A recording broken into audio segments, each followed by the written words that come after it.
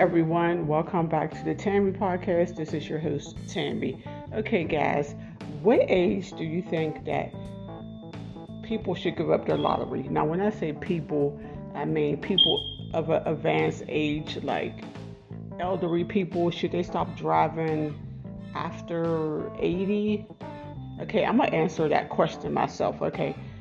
I think that after the age of 80, you should have to be retested or give up your license because, what I'm about to say, anybody's eyesight could be bad at any age. Your reflexes could be slower, and what else you're hearing, but elderly people. Now, I work for a 92-year-old man, and he's very independent. He lives on his own. He do his own shopping. He just take care of himself. But his mobility is very slow. So I couldn't see him operating a car. So in my opinion, I just think that, after a certain age, you should just surrender your license. I know most people don't want to stop, give up driving because they want to remain independent and they don't want to have to be, a burden on other people.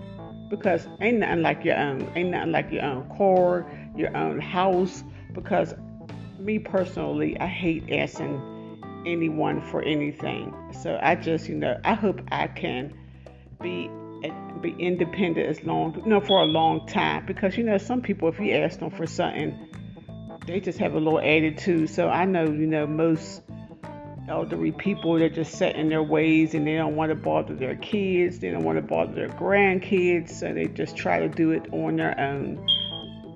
But it could be, as you get up in as you start aging, I think it's time to give up driving.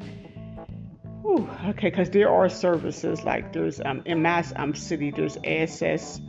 They'll take you to the doctors, they'll take you grocery shopping, they'll even take you to the mall, or if you want to go visit a friend, they'll take you. But it's nothing like having your own vehicle, but at some point in life, we just, have to give up the things that we love. Okay, everyone, thank you for listening to the Tammy podcast. Have a blessed day.